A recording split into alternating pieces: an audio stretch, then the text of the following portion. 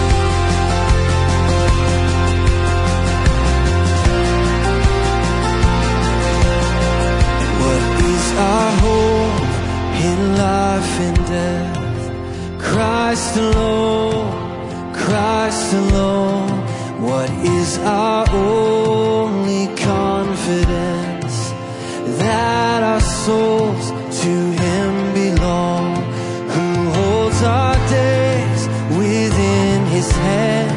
What comes apart from His command, and what will keep us to the end? The love of Christ in which we stand.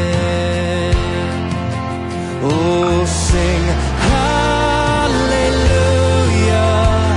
our hope springs eternal. Oh, sing hallelujah, now and ever we confess Christ our hope in life and death.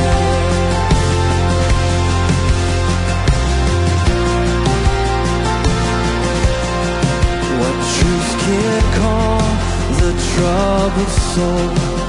God is good, God is good. Where is His grace and goodness known? In our great Redeemer's blood, who holds our faith when fears arise, who stands above the stormy trial, who sends the waves that bring us nigh unto the shore, the rock of Christ. Oh, sing hallelujah, our hope springs eternal. Oh, sing hallelujah, now and ever we confess Christ our hope in life and death.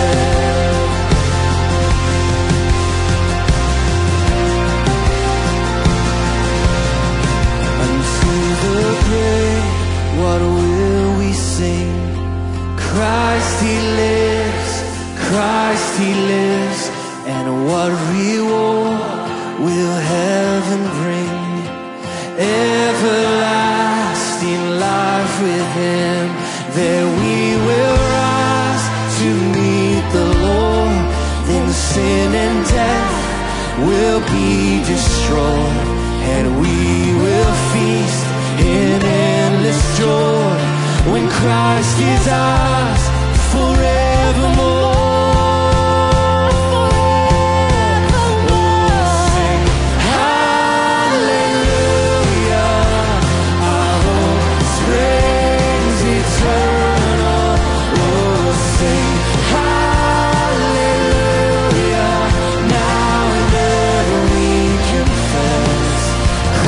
Our hope in life and death. So sing, oh, sing hallelujah, our hope springs eternal. Oh, sing hallelujah, now and ever we confess Christ our hope in life and death. Now and ever we confess Christ our hope in life and death.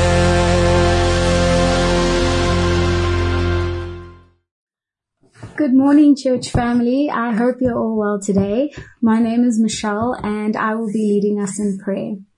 Please bow your heads and join me as I pray the prayer of thanksgiving.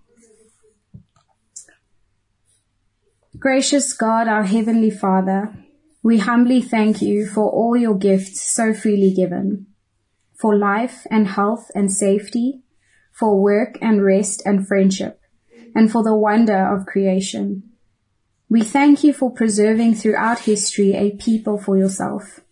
Above all, we praise you for our Savior, Jesus Christ, for His death and resurrection, for your life-giving Spirit, and the hope of sharing in your glory. Fill our hearts with all joy and peace in believing, through Jesus Christ our Lord. Amen. Please continue to bow your heads as I continue to pray. Dear Heavenly Father, thank you for the ability for us to engage in some form so that we may still meaningfully encourage and disciple one another. Lord, I thank you that even in tough times, you continue to pour out your rich blessings and common graces upon us. We thank you for your unchanging nature, Lord, and that you remain the beginning and the end. We thank you that you remain the God that shepherds lost and needy people, the God who is all-knowing, and the God who listens to every cry for mercy from the hopeless. We are sorry, Lord, for our ever-wavering nature. Please help us to come to or to continue to trust in you, to turn to you and to glorify you in everything that we say and do. Please help us to guard our hearts, even in times of loneliness and affliction, and to look to you and to look to your word for delight. Please help all your servants, particularly in this time, Lord, to be salt and light. We pray for Martin as he opens up your word today, and we pray we hear your voice through him and that we hear it with receiving ears and soft hearts. Lord, we pray for your continuous guiding hand upon the leaders in our country. Thank you that there is an apparent focus on the value of people's lives over transient and replaceable things. We pray that this spirit remains prevalent from leadership to administration and organs of state, all the way down to ordinary members of society. That we all bear in mind the needs of others above our own, especially those in the most need economically, spiritually, mentally, and socially. We have just celebrated Freedom Day this past week, Lord, and we just want to thank you that while freedom on earth across the globe, in Africa and in our country has far to go, you have realized our ultimate freedom when you sent Jesus Christ and liberated us from the shackles of the ultimate assailant, sin. For this gift, we are truly, truly thankful. We pray all these things in your wonderful holy name, Lord. Amen. Hello, church family. Good to see you again. Good to be with you in your living room. Just once again, just a few things to share with you. 3 things that I need to share with you, update you on. The first is, and this is a new development, we're tired of seeing our faces. I'm sure you're tired of seeing our faces. We would love to see your faces. We miss your faces. And so what we're asking for is, what we're appealing for is videos. Videos, if you could send in a video just via WhatsApp, you're going to send it to Gareth.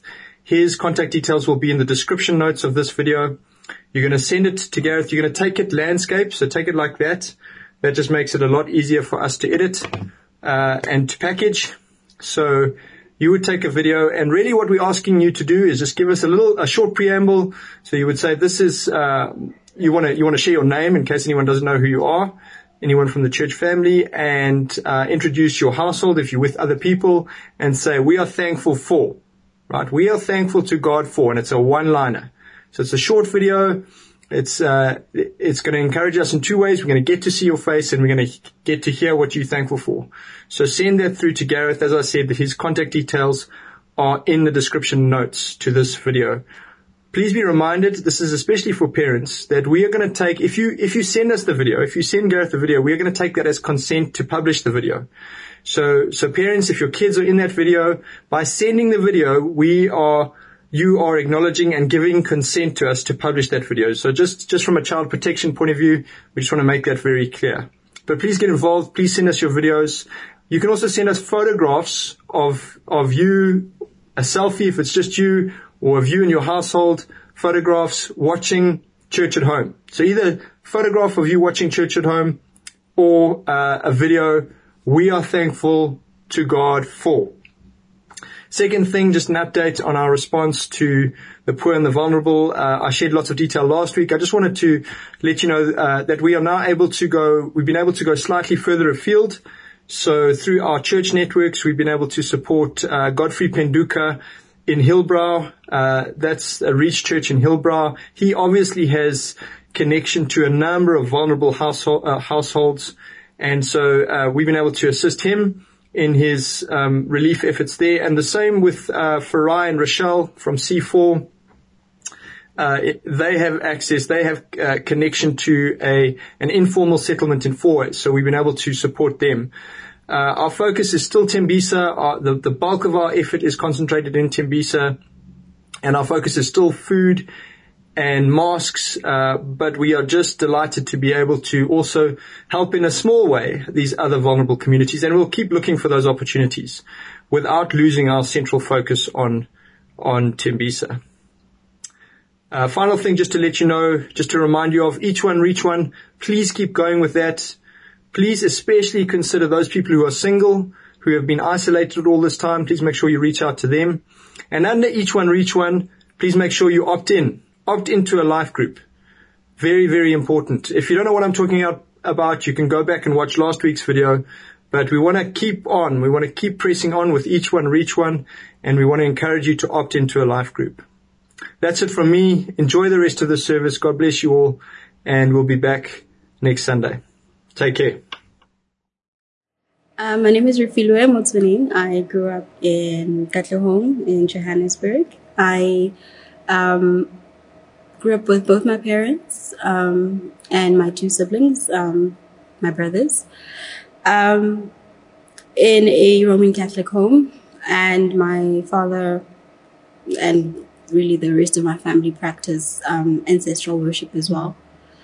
So I grew up thinking that I was Christian my whole life, but I wasn't.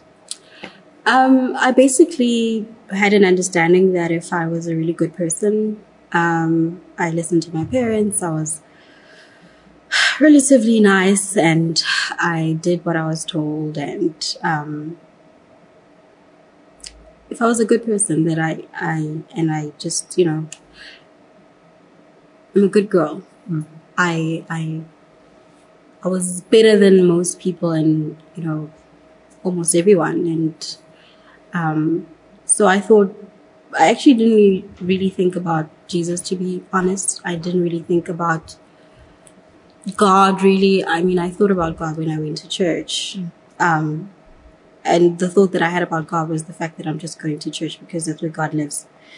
But the rest of my life really was not shaped in any way or form by anything other than my own views. I never read the Bible until I got saved. Unless I wanted to look at something that was, I don't know, I needed it to inspire me or to channel my thoughts about something. But generally, I didn't really care about God.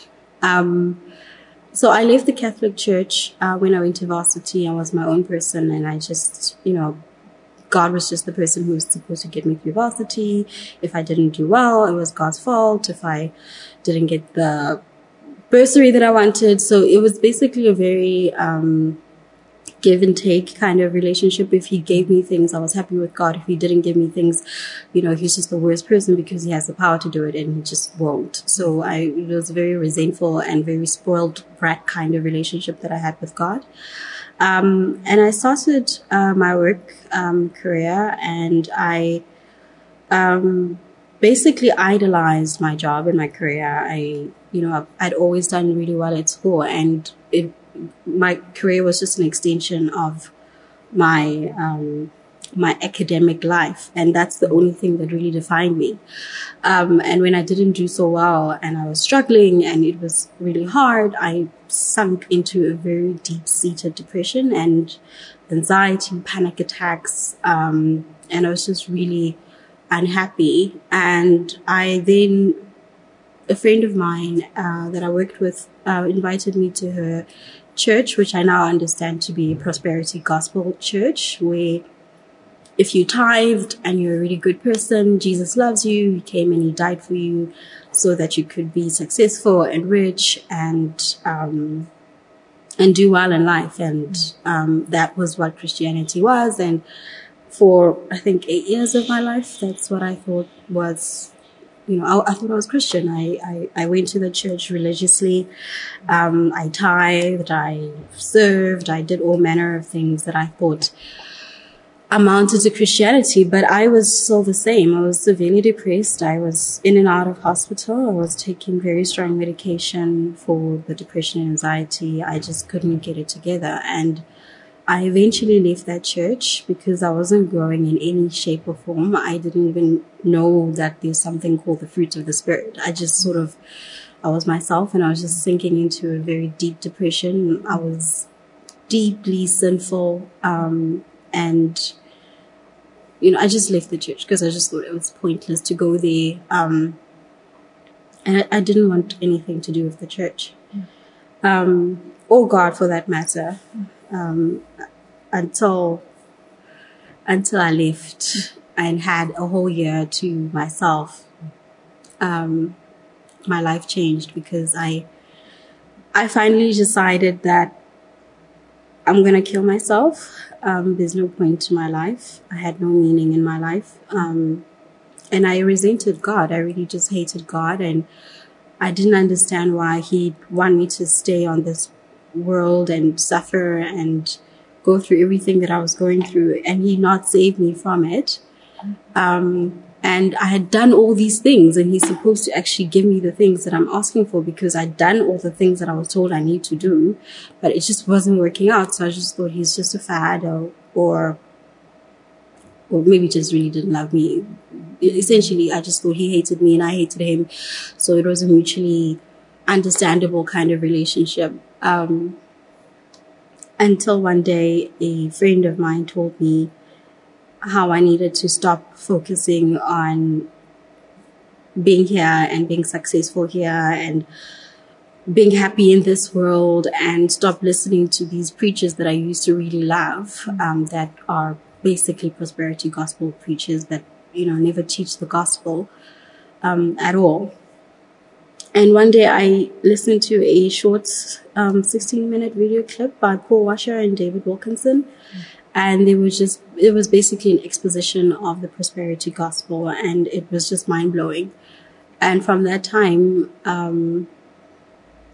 I started, really considering what I really thought about Jesus, what I really thought about God. But I had made the determination that I was going to die. Basically, everything was falling apart in my life. And on one night, I remember I asked God to please take my life, because I couldn't take my life because I was afraid of hell. But I also didn't want to be here. And I begged Him, I literally begged Him to take my life because I couldn't live this life any longer. And my belief, and my firm belief, is that God really did take my life. He really did. He took it. And we went to the cross together. And I saw Him, and I heard the gospel one day that it doesn't matter what I do. I'll never be able to make up for anything. I'll never be able to stand before God on my own. I needed somebody who was perfect, because there's only one person who's ever lived in this world who was perfect, who met every standard of God, who met every law. From inception, He wasn't sinful. Whereas even if I had not even committed one sin my entire life, the mere fact of being born would have disqualified me from standing before God. But I understood that there was someone who came, and that someone was God through His Son. He came and He died on the cross, and took all my sinfulness onto Himself, and God punished Him, and He experienced the wrath that I was meant to experience. And He died on the cross for my sin. And He says, if I believed in Him as my Lord and my Savior, He will be my advocate. He will stand before me in front of God. And through Him, I can enter heaven and be with God and spend all eternity in the new earth and the new heaven with God, on the basis of His righteousness and not my own. And nothing I can do can ever add. No works, no goodness, no tithing, no church attendance, no serving. I can't do anything to ever earn the right to be in front of God. And I got adopted by God. I became a child of God.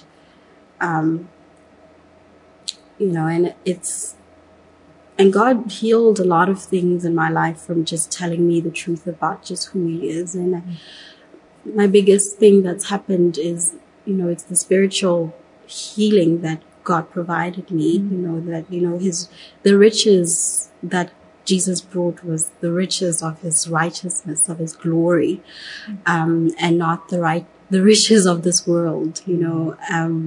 what's important is our salvation and our relationship and our walk with God. And I just look forward to that day when we get to walk together again in the garden. You know, that's just what keeps me going. I live for Him. I serve Him because I love Him. I do good works to show and express my faith and belief in Him, and not to gain any kind of passage to heaven or to God, but as an expression of my love and devotion for Him. And I'm finally okay. Like, everything that I thought was wrong about me is not wrong, you know, because He made it right. You know, it's not in me necessarily, but it's in Jesus that I'm right. So I'm not depressed because there's nothing to be depressed about. You know, everything that I believed was a lie, and Jesus told me the truth. He told me the truth, and because He's God, I can believe Him. He's the most believable person, and it doesn't matter what I think or anyone else says or thinks about me. What He says and thinks about me is the most important thing. So I'm set free on so many levels. So I'm really, you know, I'm happy to be a child of God, and I can say that with confidence because it's on Jesus, it's not on me. So I think that's just my journey with God, basically. Well, it's for me, baptism is really more of a symbolic act that symbolizes the fact that I've died, buried, and raised again in the Spirit with God, with Jesus. And also He commands us in Matthew 28 that, you know, we tell people about Him and make disciples. We baptize them in the name of the Father, Son, and Holy Spirit, and also teach them His teach the disciples His commandments. So for me, it's a symbol. It's almost like a public acknowledgement and declaration for me that I have been, I've died and I've been buried and I've been raised again in Jesus. And my salvation obviously happened at that time, and I continue to believe in Jesus, and I continue to repent, and I continue to rely on God. But for me, like I'm saying, it's a very symbolic act to say that, to express what's already happened in the Spirit. So that's what's exciting for me about getting baptized. It's like yeah. Let me just quickly remind you again of your giving to God's work here at Christchurch Midrand. You know the various methods we have, and they on the website, the EFT, the Snapchat. The reason we give to God's work is to thank God for His goodness to us, His grace towards us. And we give to thank Him and for that same gospel that changed our lives, to be able to change other people's lives. Even though we are in lockdown, our fixed costs for the church continue as before.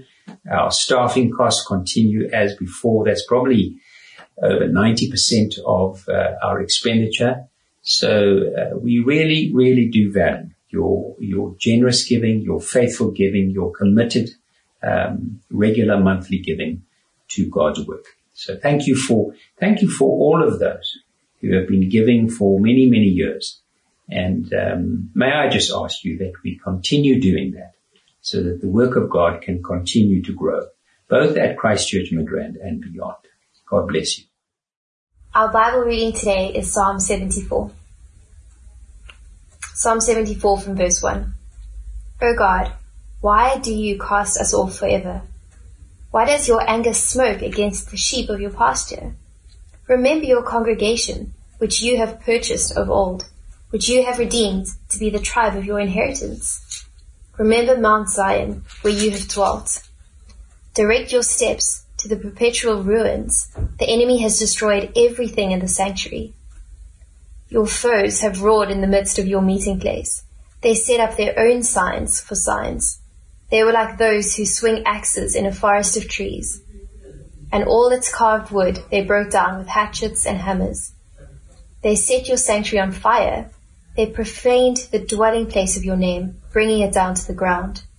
They said to themselves, we will utterly subdue them. They burned all the meeting places of God in the land. We do not see our signs. There is no longer any prophet, and there is none amongst us who knows how long. How long, O God, is the foe to scoff? Is the enemy to revile your name forever? Why do you hold back your hand, your right hand? Take it from the fold of your garment and destroy them. Yet God, my King, is from of old, working salvation in the midst of the earth. You divide the sea by your might. You broke the heads of the sea monsters on the waters. You crushed the heads of the Leviathan. You gave him his food for the creatures of the wilderness. You split open springs and brooks. You dried up ever-flowing streams. Yours is the day, yours also the night. You have established the heavenly lights and the sun. You have fixed all the boundaries of the earth. You have made summer and winter. Remember this, O Lord, how the enemy scoffs, and a foolish people reviles your name.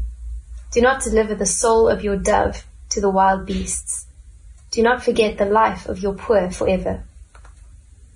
Have regard for the covenant, for the dark places of the land are full with the inhabitants of violence. Let not the downtrodden turn back in shame.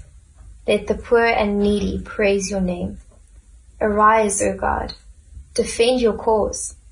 Remember how the foolish scoff at you all the day. Do not forget the clamor of your foes, the uproar of those who rise against you, which goes up continually. We come now to God's Word, so you may want to take your Bible or get your cell phone. Let's turn to Psalm 74. And just before we dig in, just a couple of things. It's just to thank everybody who's been doing Each One Reach One. Thank you so much. It's been amazing hearing all the people making an effort to reach out to other people. Thank you to all of those who are helping to provide food parcels and masks and support, financial support for those who are in need. We really, really do appreciate that so much. I need to thank the team who are behind the scenes. Now, this service takes about an hour or an hour 15 minutes, depends on how long the preacher preaches. But you need to know that there's a team behind the scenes, and it takes them about 50 to 100 hours to put together this service, man hours. And I do want to thank them so much for all the work they do. In particular, I want to thank Bronwyn and Ryan and Brendan and Matthew and Black and Daniel and Gareth for all they do to make this service possible and for all the work that they have done. Just a couple of general comments. To my knowledge, there's no one in our church family who has been infected by the virus, so we can give thanks for that. But let's pray for others who may be infected or who may be grieving. Just so that you know, I'm at home, of course. Jean and I, and Jean's mother stays here. Our girls are in Cape Town, and God has been good to us. We're blessed. For your interest, I've been running every day around the garden. I do about 5 kilometers. It's about 40-50 laps. Sometimes I only get to it at night. So there's this old man running around his garden with a torch. It would almost be comical, wouldn't it? We've been dealing with a series in the Psalms. So 2 weeks back, Eddie dealt with Psalm 1 and 2 in Book 1 of the Psalms. And then last week, David dealt with Psalm 42 and 43, which was the start of Book 2. And this week, I'm ending off the short series, looking at Psalm 74 in Book 3 of the Psalms. And then next week, we're starting a new series in the book of Hebrews, and I'll be unpacking Hebrews chapter 1, verse 1 to 4. So you may want to read that before next Sunday, and we'll be looking at that next Sunday, God willing. Let me pray, and so I really do need to pray. I'm recording this on on Wednesday. It's 1 o'clock Wednesday. And you need to know, I normally, in terms of my sermons, I normally read the passage I'm going to preach on the Monday. And I read it through a couple of times so I can mull it around that week. But I normally only get to it Friday night, Saturday morning. And so I normally spend my Saturdays preparing a sermon. And not sure what you do. That's what I do on Saturdays. So it's Wednesday. So it's been a bit of a scramble. And I hope I can make sense of the psalm and that it will be of benefit to you as we read God's word together. But let me pray that God will help me and help you, and pray that God's Spirit will make his word clear to us, and that we may meet with a living God as we read his word. So let me pray, and then we'll dig in straight away.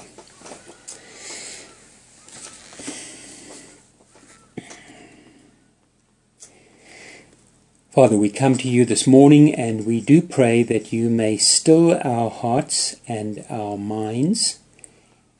We pray that you may take away all the clutter, all the voices, all the concerns, that we may hear your voice.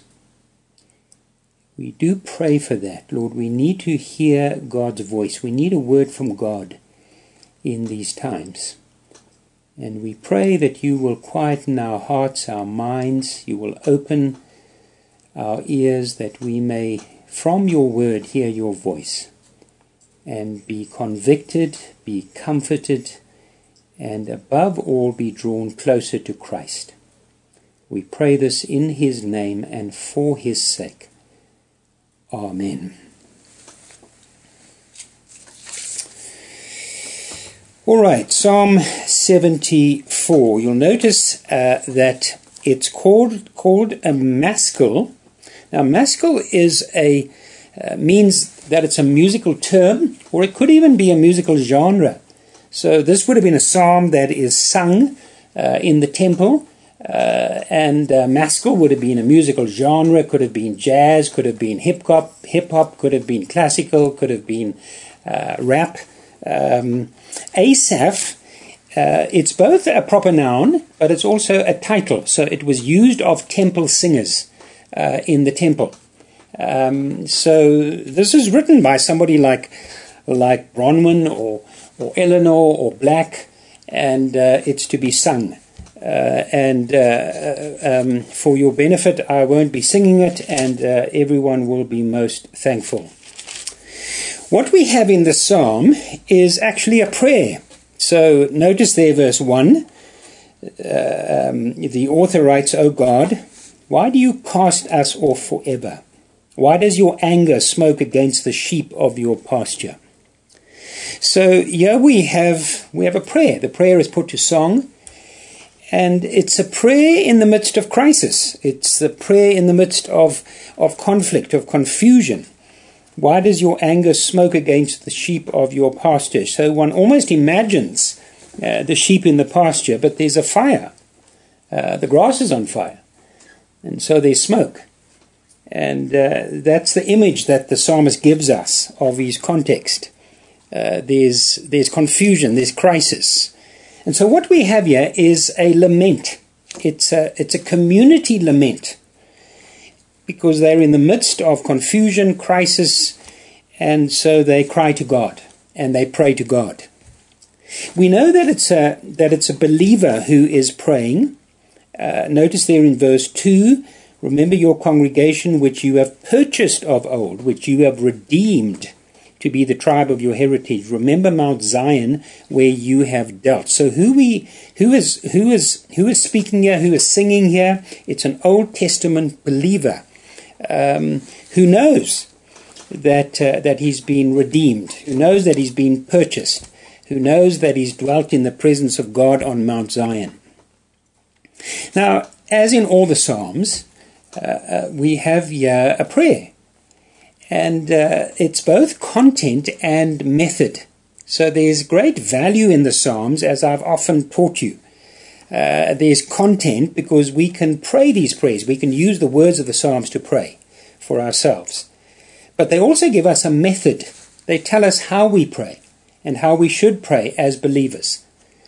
So as we go through the Psalm, think of both those aspects, both content and method. And I'll pick up some of that as we work through the passage.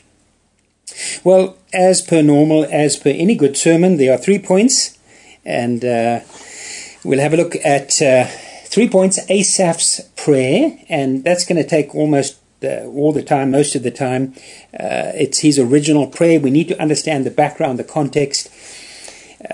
Then I want to have a look at Jesus' prayer. How would Jesus have used this prayer? What is the connection between this psalm and Jesus? And then lastly, hopefully we'll have time at the end, perhaps we won't, we'll look at our prayer, how we can use this prayer today. And as per normal, the first point is by far the longest. So let's have a look at Asaph's prayer. Let me read once again verse 1 to 3. O God, why do you cast us off forever? Why does your anger smoke against the sheep of your pasture? Remember your congregation which you have purchased of old, which you have redeemed to be the tribe of your heritage. Remember Mount Zion where you have dwelt. Direct your steps to the perpetual ruins. The enemy has destroyed everything in the sanctuary. Now we know that the background to the psalm was the fall of Jerusalem in 587 BC, when Nebuchadnezzar, who was the emperor of the Babylonian Empire, finally defeated Israel and finally conquered Jerusalem. And so you have the fall of Jerusalem in 587. Let's quickly have a look at that because it gives us the background. 2 Kings, turn to 2 Kings chapter 25. 2 Kings 25 from verse 8. So here's the background. Here's the historical background to Psalm 74. It's the fall of Jerusalem, of the temple. And the author is obviously writing 10, 20, 30 years later, lamenting not only on the fall of Jerusalem, but that the nation of Israel has gone into exile. They've been taken into exile by the Babylonians. 2 Kings 25, here we have the historical background. Let me read from verse 8. In the 5th month, on the 7th day of the month, that was the 19th year of King Nebuchadnezzar, king of Babylon, Nebuzaradan, the captain of the bodyguard, a servant of the king of Babylon, came to Jerusalem, and he burned the house of the Lord, and the king's house, and all the houses of Jerusalem. Every great house he burnt down. And all the army of the Chaldeans, that's the Babylonians, who were with the captain of the guard, broke down the walls around Jerusalem. And the rest of the people who were left in the city, and the deserters who had deserted to the king of Babylon, together with the rest of the multitude, Nebuzaradan, the captain of the guard, carried into exile. But the captain of the guard left some of the poorest of the land to be vine dressers and ploughmen. And the pillars of bronze that were in the house of the Lord, and the stands and the bronze sea that was in the house of the Lord, the Chaldeans broke in pieces and carried the bronze to Babylon, and so on. So here we have a psalm which is in confusion. The psalmist is in confusion. The psalmist is in crisis. The psalmist thinks back of the destruction of Israel, the destruction of Jerusalem, the destruction of the temple. And in particular, his heart is broken because of the destruction of the temple, which we've just read about. And he gives us some detail there from verse 4. He describes what has happened in his prayer. He tells God what has happened. He tells God how the temple was destroyed. Let me read from verse 4 to 9. Your foes have roared in the midst of your meeting place. They have set up their own signs for signs. They were like those who swing axes in a forest of trees, and all its carved wood they broke down with hatchets and hammers. They set your sanctuary on fire. They profaned the dwelling place of your name, bringing it down to the ground. They said to themselves, we will utterly subdue them. They burnt all the meeting places of God in the land. We did not see our signs. There's no longer any prophet, and there's none among us who knows how long. So the psalmist describes what happened, the war cries, the swinging axes, the torches burning, every vestige of worship, the altars, the places of sacrifice, the instruments of sacrifice, all the signs of God's holiness, God's presence has been destroyed. Even worse, verse 9. There's no prophet. There's no messenger from God. They've all been destroyed. They're all in exile. There's only silence. There are no signs of God. So it's a picture of destruction. If you were to make a movie, I think you'd have the camera some way off, and on the horizon you'd see the city destroyed with smoke and with fire and with the smell of burnt flesh and of rotting bodies and of sewage. It's a tragic, pathetic, desperate picture of what has happened to Israel, to Jerusalem, to the temple. Remember, the temple symbolized the presence of God, and that's been destroyed. Now, a question one may ask as you look at this passage, especially there, verse 4 to 9, where Asaph describes to God in great detail what has happened. So a good question as you read this is, why does he do that? Surely God knows. It's not as if it's not as if God needs information. It's not as if you have to say, Lord, doubtless you saw on BBC News this morning. No, our God knows all things. He knows the beginning from the end. Well, you see, it's a key for us that our relationship with God is that of a father and a child, a son and a daughter. Remember, some of you have young children, and it's been tough these 5 weeks. Those of you with babies and young children, I admire you that you've survived. I hope you survive. It's been tough. And when you watch your child and your child falls, and perhaps falls quite badly, and is wailing and crying, and runs into your arms, and quite often you will say to your child, tell Daddy what happened. Well, of course you know what happens, but part of the relationship is where the child then tells Daddy what happened. Well, that's what's happening here. There's a relationship of a child with his or her father, and we're sharing our pain, our anguish, our hurt with God.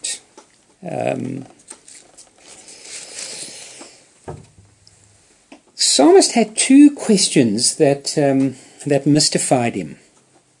He was mystified by two questions. They were kind of ringing in his ears. The one question which is, well, both of them actually are the questions we normally ask in these kind of contexts or situations. The one is why? Why did you let this happen? Verse 1, O God, why do you cast us off forever? Why does your anger smoke against the sheep of your pasture? And that's the question of a believer, both then and now, isn't it? We do ask God why. Why has this happened? Why did it have to happen in this way? The second thing that mystifies him is, for how long? For how long must we live in this hole? Verse 1, O God, why do you cast us off forever? Is it going to be forever, Lord? Into verse 9, who knows how long? Verse 10, again, how long, O God, is the foe to scoff, is the enemy to revile your name forever? Verse 11, why do you hold back your hand, your right hand? So it tells us that Asaph is totally mystified at how God works. He has no idea. He's a child of God. She's a child of God. This absolute catastrophe has happened. I was trying to imagine what would be similar in our context to the disaster that the psalmist is going through. Imagine if our country was invaded. Not sure who would invade us, but imagine if we were invaded by an invading army, perhaps from China, or perhaps Donald, perhaps the Zimbos. We love you, Zimbos. But imagine we're invaded. Parliament in Cape Town is destroyed. The Union buildings in Pretoria is burned to the ground. All the CBDs in Joburg, in Sandton, in Cape Town are smashed. Or perhaps it's an invading virus, unseen, invisible, everywhere. In houses, in schools, in police stations, in hospitals, in taxis. It's everywhere. That's I think what the psalmist is going through. And the psalmist is saying, why? Why have you let this happen? And Lord, for how long is it going to go on for? I've often taught you from the Psalms that one of the differences between us and the psalmist so often is that when we go through times of anguish and distress and depression, and we too often clam up when it comes to God. We just keep silent. We clam up. We keep our distance. The psalmist goes through the same emotions, the same struggles. The psalmist goes through exactly the same things we go through. The difference is that the psalmist tells God. The psalmist talks to God. The psalmist shares his anguish, his lament, his struggle, his frustration, his anguish, his depression. I've showed you on numerous occasions, but let's have a look at it again, once again, the honesty of the psalmist. So once again, what we have here is not just content, we have method. The psalmist is teaching us how we should pray. Part of prayer is being honest with God. So let's look again. We've looked at this before, but we need to be reminded of these things, don't we? Just notice the honesty of the psalmist. Psalm 6, verse 1. Psalm 6, verse 1. Have you got it there? O Lord, rebuke me not in your anger, nor discipline me in your wrath. Be gracious to me, O Lord, for I am languishing. Heal me, O Lord, for my bones are troubled. My soul also is greatly troubled. But you, O Lord, how long? Have a look at Psalm 10. Same idea. Psalm 10, verse 1. Why, O Lord, do you stand far away? Why do you hide yourself in times of trouble? In arrogance, the wicked hotly pursue the poor. Let them be caught in the schemes that they have devised. Lord, where are you? When I'm in trouble, where are you? Are you playing hide and seek? Are you absent without leave? Have a look at Psalm 13. Same thing. It's even stronger. Psalm 13, verse 1. How long, O Lord, will you forget me forever? How long will you hide your face from me? How long must I take counsel in my soul and have sorrow in my heart all day? How long shall my enemy be exalted over me? Consider and answer me, O Lord my God. Light up my eyes, lest I sleep the sleep of death. Yo, what honesty. It's extraordinary. This is in the Bible. God determined, God wanted these prayers in the Bible to show us what real prayer is. He wanted us to learn. This is what prayer is. This is how you pray. You're honest with God. You tell Him what you're thinking. You're telling Him your struggles. It's okay to weep. It's okay to lament. It's okay to cry out in anger and frustration and despair. He's your Heavenly Father. Tell me what happened, He says. Remember that lovely quote by C.S. Lewis. C.S. Lewis wrote a book called A Grief Observed when he was grieving the death of his wife. I've read this before, but it's so appropriate, isn't it? Listen to what C.S. Lewis says. He's grieving the death of his wife. And he says, meanwhile, where is God? This is one of the most disquieting symptoms. When you are happy, so happy that you have no sense of needing him, so happy that you are tempted to feel his claims upon you as an interruption, if you remember yourself and turn to him with gratitude and praise, you will find, or so it feels, welcomed with open arms. But go to him when your need is desperate, when all other help is vain, and what do you find? A door slammed in your face, and the sound of bolting and double bolting on the inside. After that, silence. You may as well turn away. End of quote. If you've gone through grief, or if you're going through grief right now, you will know exactly what C.S. Lewis is talking about. The psalmist knew what C.S. Lewis is talking about. That is real prayer. Notice, however, that the psalmist does find comfort. So let's have a look at this. Let's have a look at the comfort that the psalmist finds. And he finds it in three ways. He finds it by looking up, by looking back, and by looking forward. So let's quickly have a look at that. Where does he find his comfort? Well, first of all, he looks up. And the first note of that is in verse 1. O God. O God, why do you cast us off forever? So the psalmist has a pretty good grip on the sovereignty of God. He understands that the immediate cause of their suffering is the Babylonians. But he knows that the ultimate cause is God. Now that sounds quite strange, doesn't it? But the Bible is quite clear. God is not the source of sin or evil. But God is not trumped by sin or evil. God will use sin and evil for his ultimate sovereign purposes. And so the psalmist looks up, and in the midst of the chaos and the crisis and the confusion and his tears and his anguish, he looks up and he understands God is sovereign. God is in control. God will see that his purposes are accomplished. God knows what he's doing. You see, when we're in a deep hole, my dear friends, the answer is not to look within yourself. That's the last place you must go. Don't look within yourself. It's most depressing. It's pretty dark. No, you look up. You look outside yourself. You look at God. You look at the doctrine of God. You look at the knowledge of God. Paul tells us, Romans chapter 8, verse 28, all things, and we know that all things work together for good. All things work together for good to those who love God and are called according to his purpose.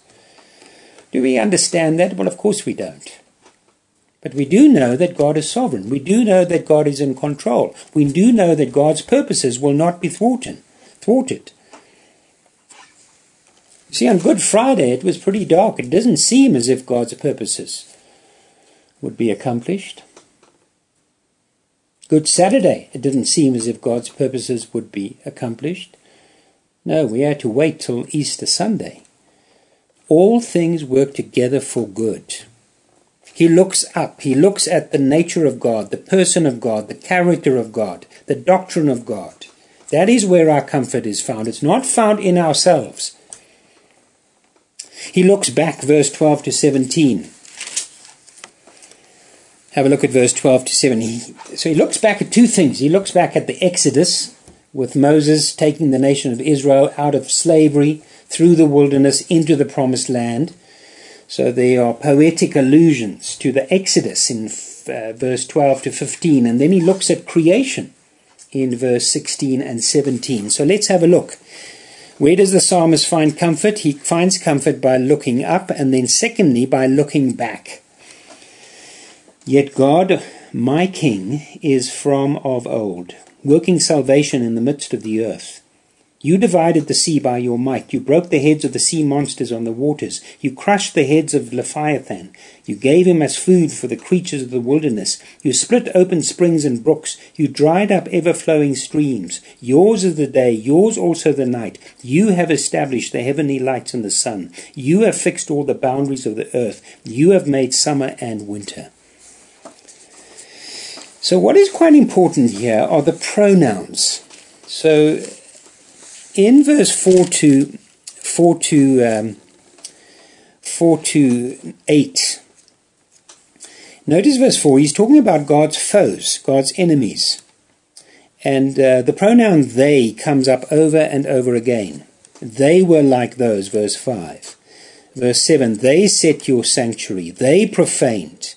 Verse 8, they said to themselves. Verse 8 again, they burned. There's the enemies of God.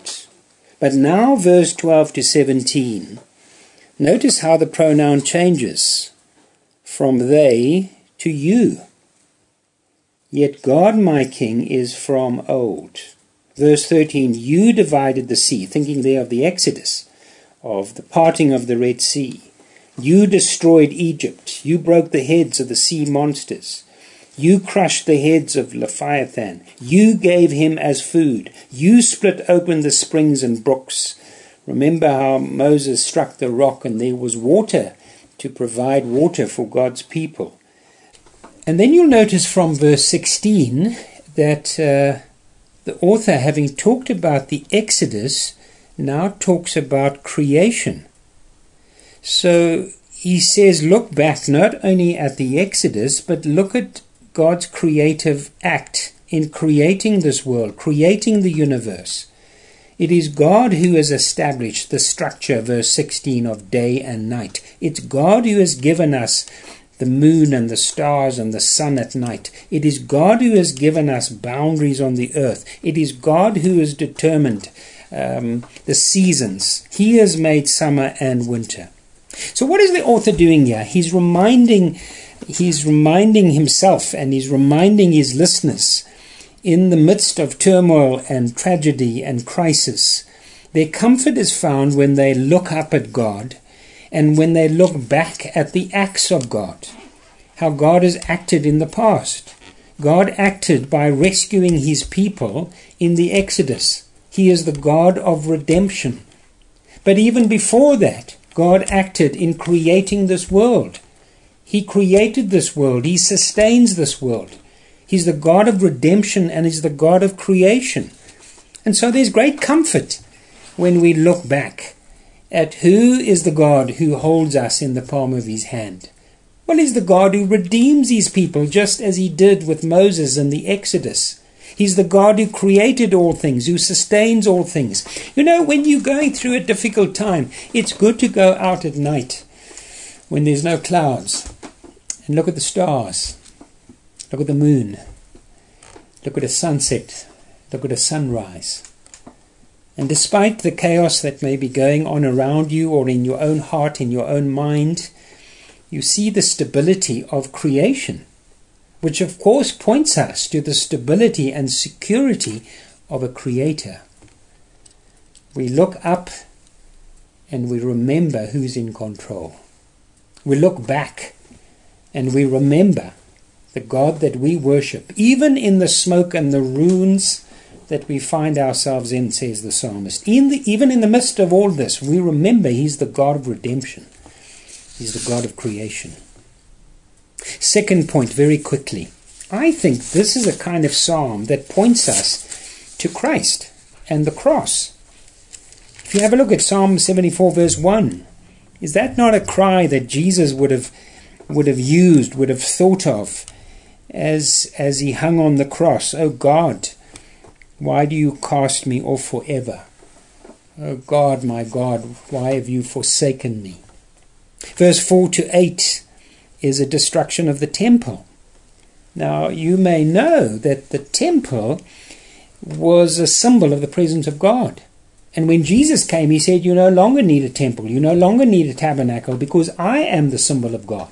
I am the presence of God.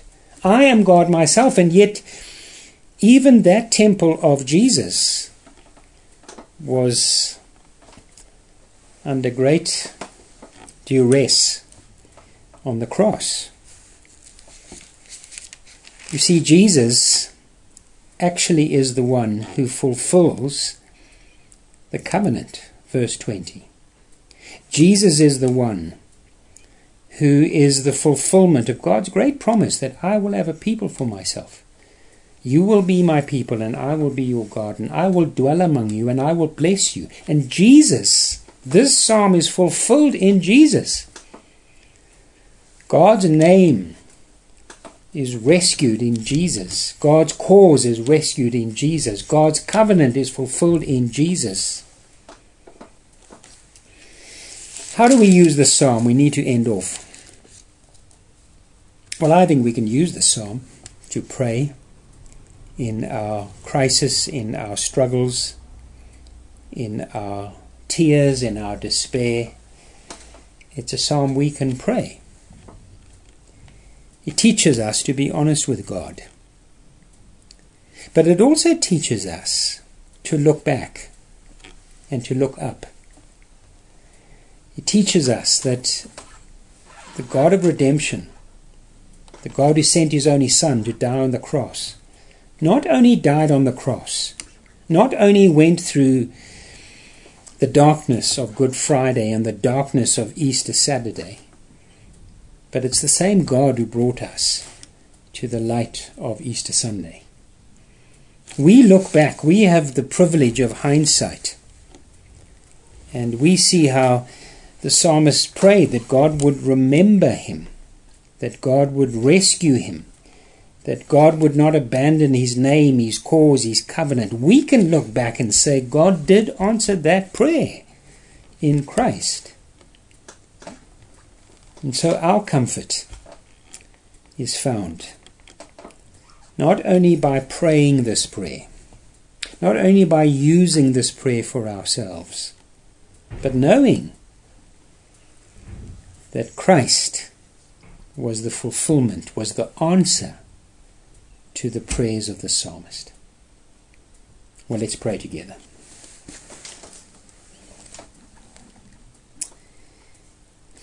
Let's spend a few moments of quiet as we reflect on God's word. You can tell God where you are.